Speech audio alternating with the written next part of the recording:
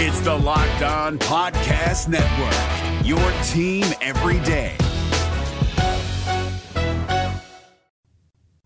We're fixing to have us a good day. Bring him in there.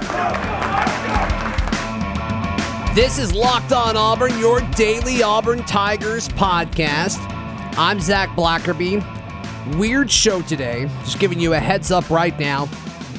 In just a moment, I'll be joined by Painter Sharpless, and we recorded this yesterday, and I'll explain why that's important in just a moment.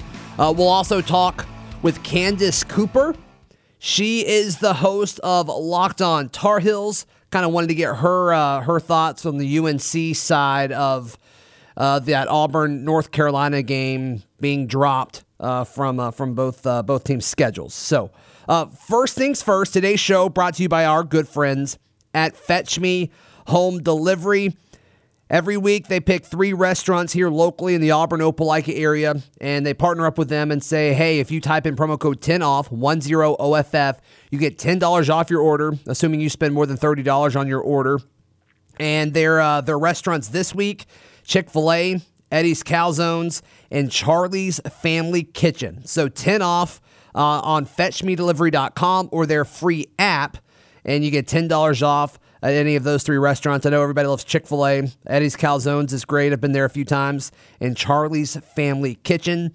Also, if it's your first time using Fetch Me, use promo code ZAC20, ZAC20, ZAC20 for your first delivery free. Of course, that is at fetchmedelivery.com in the free Fetch Me app. So Painter Sharpless will join me in just a moment. We had the conversation yesterday, like I said, and our topic was, what do we want to see when Auburn starts fall camp on Friday? Well, of course, shortly after we got done recording that for today's show, Auburn Undercover broke some news in regards to the SEC's preseason practices. They're going to be different than they have been. And once again, this information is coming from Auburn Undercover. None of the SEC schools will start their preseason practices on Friday. So Painter and I in a few minutes will mention, what do we want to see starting Friday. Ignore that. Because the SEC office announced yesterday that it's approved a new preseason plan that'll now start practices on August 17th. So that is not Friday. That is later in the month. So teams will be allowed to practice 25 times in the 40-day period leading up to season openers on September 26th. During that time, programs must adhere to the NCAA's normal in-season rule of 20 countable hours per week. 2 off days per week are required. The new plan expands the SEC's normal preseason practice window by 11 days, providing flexibility for more off days and potential COVID-19 disruptions. Preseason camps for SEC programs were originally scheduled to begin on Friday. Jason Caldwell reported earlier today that Auburn's would not start on Friday. From Friday through August 16th, programs will be allowed 14 hours of strength and conditioning, walkthroughs, and meetings. Walkthroughs will be required to be without equipment, meaning no footballs, helmets, or pads. Programs have also been granted 3 extra hours for non-football related meetings. The SEC announced Thursday will play a 10-game conference-only schedule starting September 26th. The schedules have not been announced. So, yeah, that is from Auburn Undercover. They're running a deal right now. Highly recommend that you sign up for them.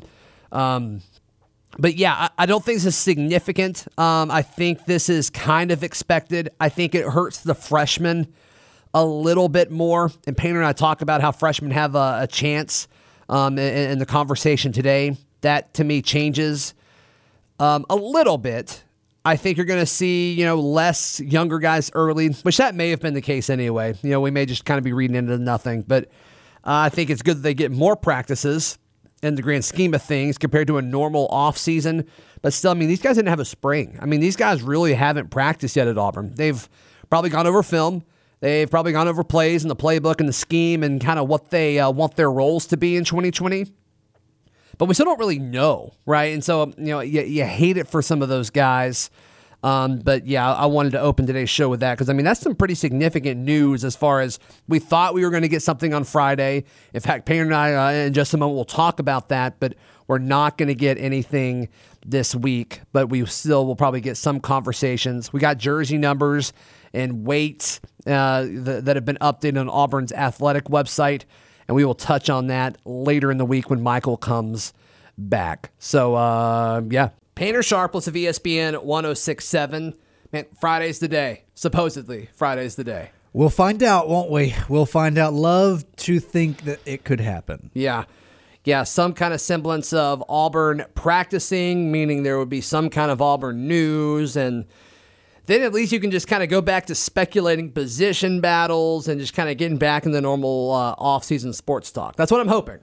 Yeah, that would be nice, wouldn't it? I mean, these last few weeks with baseball and the NBA, it sort of felt a little more normal, although the MLB obviously is working through some things. But to your point, absolutely. So at the time of us recording this, news broke a little while ago, so let's just start with the offensive line, kind of things that we want to see happening at fall camp starting on Friday. But Justin Osborne entering the transfer portal, I think his path to playing time, while he was technically in the battle for a starting tackle spot, I don't think his path to starting was a very clear one. I think he would have really needed to outperform what he was expected to do. And I get the feeling that he was kind of feeling the same thing, hence entering the transfer portal. But yeah, I think it surprised me a little bit, but I don't think it affects Auburn's depth a whole lot. What are your thoughts on it? I agree. Hope that things go well for him. He was a 3-star player coming out of IMG Academy. I mean, he's 6'4", 280 pounds. So, yeah, you like that.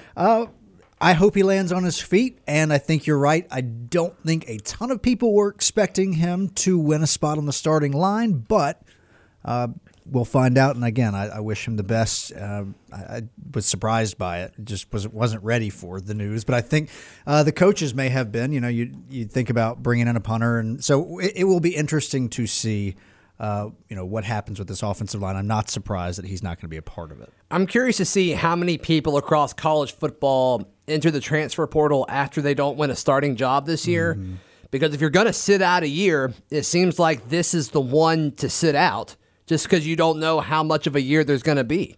Absolutely. I think if you're on the fence with everything up in the air, whether we get any games, whether we get half a season, whether we get the whole thing, I mean, I think this is a fantastic year to treat it almost like a mulligan if you're looking for a fresh start. All right, so as far as what you want to see and what you want to hear, I guess hear is probably the better term because I doubt we're going to be seeing any kind of practices, viewing windows for media this fall. But as far as what you want to hear coming out of fall camp, offensive line is clearly a big one. That's the one, but at the same time, and you brought up this point, so I'll go there in a minute, but we're going to hear that they're progressing well. That's what the narrative will be. I will believe it when, hopefully, if we have games, they're blocking defensive lines. In particular, last year they struggled in run blocking, but were good in pass protection. What will the strength of the line be? Will it just be more balanced? Does it gel together later in the year? So those things I think we just can't know because you expect the coaching staff to say good things. The point you brought up off mic was a good one. The benefit is they're going up against one of the best defensive line. Rodney Gardner has ensured that every year he has a top defensive line in the country, and that will be the same this year, even with some of the question marks about players having to step into new roles and young players. Look, that's going to work out. Like, Rodney Gardner gets the benefit of the doubt. Yeah. Yeah, we were kind of joking following that point that you just made about over the last 2 years when they went live in a scrimmage, Auburn's defensive line over the past 2 years going against Auburn's offensive line over the past 2 years. It's like, how did they get any kind of practice in? Because one was just so much better than the other. Yeah, especially you would think at the beginning of camp when you go live and the offenses are at a disadvantage because so much of defense is about effort and so much about offense. If 10 people do it well and one person's off kilter, like that can really ruin a play. So I can imagine it was a tough go. And it's funny to think about Joey Gatewood and Bo Nix, who had little to no experience. And it's like, hey, there's Derek Brown and Marlon Davidson. Yikes. Right. And a host of other guys. So, yeah, that another position, and this has kind of been something that we've talked about a little bit too much, but the corner opposite of Roger McCreary, I'm really excited about Marco Damio. I was kind of on the Jeremiah Pritchett hype train. I think I've switched trains now, and I would actually say that I'm the conductor of the Marco Damio hype train. Is it because, look, you bring in a junior college player with expectations that you can make us better right away? I think I'm overreacting to workout videos that he's posted. Alas. Well, these things happen. Yeah. Did you see the video of Owen Papo jumping really high on his Twitter yesterday? I haven't. I will check it out. That guy is an absolute. I mean, he set the Nike Spark record. I mean, he is literally one of the best athletes to go through those Nike camps. So I am excited to see him jump what I imagine is very high. Yeah, I'm pulling it up for you right now. Thank you. But here we go. I'm just going to hold it for you. Oh, boy. Break it down. Break it down for us. The toes are pointed outward, a lot of arm motion going backward, sort of like a backstroke. He is going very high. Those knees have to brace for impact when you're coming down like that. Yeah, he said 40.3, so I guess he jumped 40.3 inches in the air. That's what I'm assuming that is. I don't know why you would post 40.3 otherwise. Is that possible? That almost seems too high to be real, but that is outlandish. What linebacker plays the third most this year? Papo, I imagine, will not come off the field. KJ Britt's going to play on every first and second down that he is able to. Who plays the third most? The easy answer is Jacoby. Chandler Wooten, I think, is maybe a little bit better in pass coverage. What do you think? I think it's all McLean, man. People on the team and around the program seem to be really excited about this year for, I don't know. Poor Chandler Wooten, man. Yeah, and the thing is, he's good. Like, Auburn so fans good. don't be disappointed when he's out there. But I think a lot of people around the program are expecting, with all the attention on Britt and Papo for understandable reasons, people to be a bit surprised and very impressed by what he can do. And we saw some of that last year, but that seems to be a sentiment that continues to pop up. We will continue our conversation with Painter Sharpless in just a moment. Of course, he of ESPN 1067. But want to give some love to our friends at rockauto.com. Guys and gals, it has never been easier to buy any kind of part for your car, truck, or SUV. It's also never been cheaper or more convenient at rockauto.com. I've told the story before. I got a headlight for my wife's SUV. She drives a Kia Sorento. Ross over at Locked On Saints talked about how he had his tailgate stolen and he was able to buy a new tailgate. And I mean, they have everything that you need for your car, truck, SUV, whether it's a classic or it's a just your normal daily driver. It's super easy at rockauto.com. So head over to rockauto.com right now and write Locked On or Locked On Auburn in the How Did You Hear About Us box so they know that we sent you. That's rockauto.com. The NCAA tournament is almost here, and listening to Locked On College Basketball will give you the edge you need to dominate your bracket. So don't wait. Find Locked On College Basketball on YouTube or wherever you get your podcasts. Part of the Locked On Podcast Network. Your team every day. All right, any other things that you are looking at, Painter, things that you're kind of excited to hear about fall camp, assuming we get any kind of answers during this fall camp period? I don't expect anything specific, but I want to hear that tight ends and wide receivers are being used in new ways, or at least different ways. And with the tight end, part of it over the last 5 or so years is basically just, are you throwing to them? Because, there really hasn't been any of that. And then with the wide receiver group, I want to see, and I think this might be something tough to derive out of camp because, again, they're going to be really mum on anything that Chad Morris is trying to install. But I'd like to hear some positive things, and I know I will, about Seth Williams. He will perhaps be a first-round draft pick. But what about Schwartz and some of those other guys who spent so much of this offseason talking about what sort of steps have they taken to make Seth's life a little bit easier? So that's a weird answer because it's what I want I probably won't get, but I want buzz about that wide receiver group, and I want to hear that the tight ends are in fact being used. I don't know if you and I have talked about this, but I am Team Stove going into 2020. I don't think that's a bad call. People have sort of forgotten about him. He's been at Auburn for a while now. 7 years.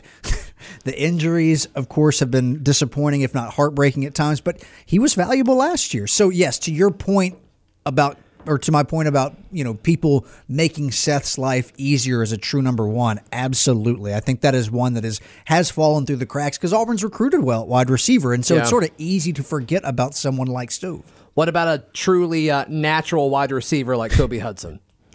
You should be excited about him, but again, I am weary of going out on a limb and saying this guy's going to do what Seth Williams did as a freshman, but it's interesting how people around the program seem to expect he'll be on the field this fall. Right. Well, with them moving the season back 3 weeks now, a lot of people kind of from the national perspective saying hey, freshmen have a legitimate chance now to get, a few more weeks in to learn everything and earn the coach's trust. And to me, when I read that, I'm like, Kobe Hudson, Kobe Hudson, Kobe Hudson. And here's what I think. If I had to predict what happened, this is not what I would do, but this is what I'm predicting will happen. I think what Gus Malzahn has done in the last few years, is assuming when Eli has been healthy, is they'll call a few plays, scripted plays early to Eli Stove, and then he disappears from the game plan. And I think you'll see more Kobe Hudson after Eli Stove disappears and gets away from the game plan. To your point also about guys who would benefit, Tank Bigsby, running back, is usually a position where freshmen can come in and have an impact. Is he a freshman? Let's be honest here. Right. And so, as you point out, one of the the highest rated running back since Rock Thomas, if I'm not mistaken. And then Marco Domio, who we talked about earlier, benefits, I think, greatly from this time. So maybe the tackles. I'd lump the tackles in there as far as JUCO guys coming in like Domio. Mm-hmm. I wonder if some of the freshman defensive backs can get in there. I think we're making a big assumption how good Smoke Monday is at times, because I think athletically, I don't know how good he is laterally. I wonder if his name is Smoke, if our view on him is a little bit different. But that's something I want to see. And Pappas brought that up a few weeks ago about hey, we're just assuming that these defensive backs aren't going to take a step back at all.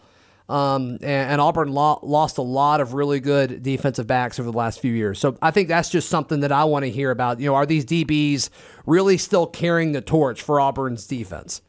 And I feel confident about it with the way the different position groups, the different defensive back coaches have done. And there's been a little bit of turnover there. And Steele has just been so fantastic. Sure. The defense, I feel good about that, but it is something I think to pay attention to, absolutely, because it's becoming an expectation, and at some point it's not inconceivable there could be a drop-off. Payne, we're going to wrap up today's conversation, or today's podcast, with a conversation with Candace Cooper of Locked On Heels. Before we get to that, where can people find you and hear you? Please listen to The Lunch Break, 11 to 1 Central every weekday. You can hear that in podcast form as well. So if you like what it is Zach gives you on Locked On Auburn, Justin Ferguson and I have you covered. Again, that's The Lunch Break. We hope to have your ears. The NCAA tournament is almost here, and listening to Locked On College Basketball will give you the edge you need to dominate your bracket. So don't wait. Find Locked On College Basketball on YouTube or wherever you get your podcasts. Part of the Locked On Podcast Network. Your team every day. Joining us now here on Locked On Auburn, Candace Cooper with Locked On Heels. Candace, how are you? Pretty good. How are you? I am doing well. well. So I know from the Auburn fans' perspective, there was a lot of excitement all offseason about this Auburn-UNC matchup in Atlanta. Yeah. Obviously, now that's not going to happen. I was just curious if you could kind of give us the UNC side of losing this game. Yeah, that's funny. I think it's been kind of a downer because we felt like this is going to be our year. We got a little taste last year when we beat South Carolina. Mm-hmm. So we were like, okay, we can start to stand toe-to-toe with some of the SEC guys. And we've seen in the past when we played LSU, we were right there on the cusp. So I was like, okay, this is the year that we're probably going to make a name for ourselves. We finally have a good quarterback in Sam Howell. We finally have some seniors who are mature and everyone's ready to go. And of course, coronavirus is like, oh, wait, UNC football. Not so much. Not quite yet.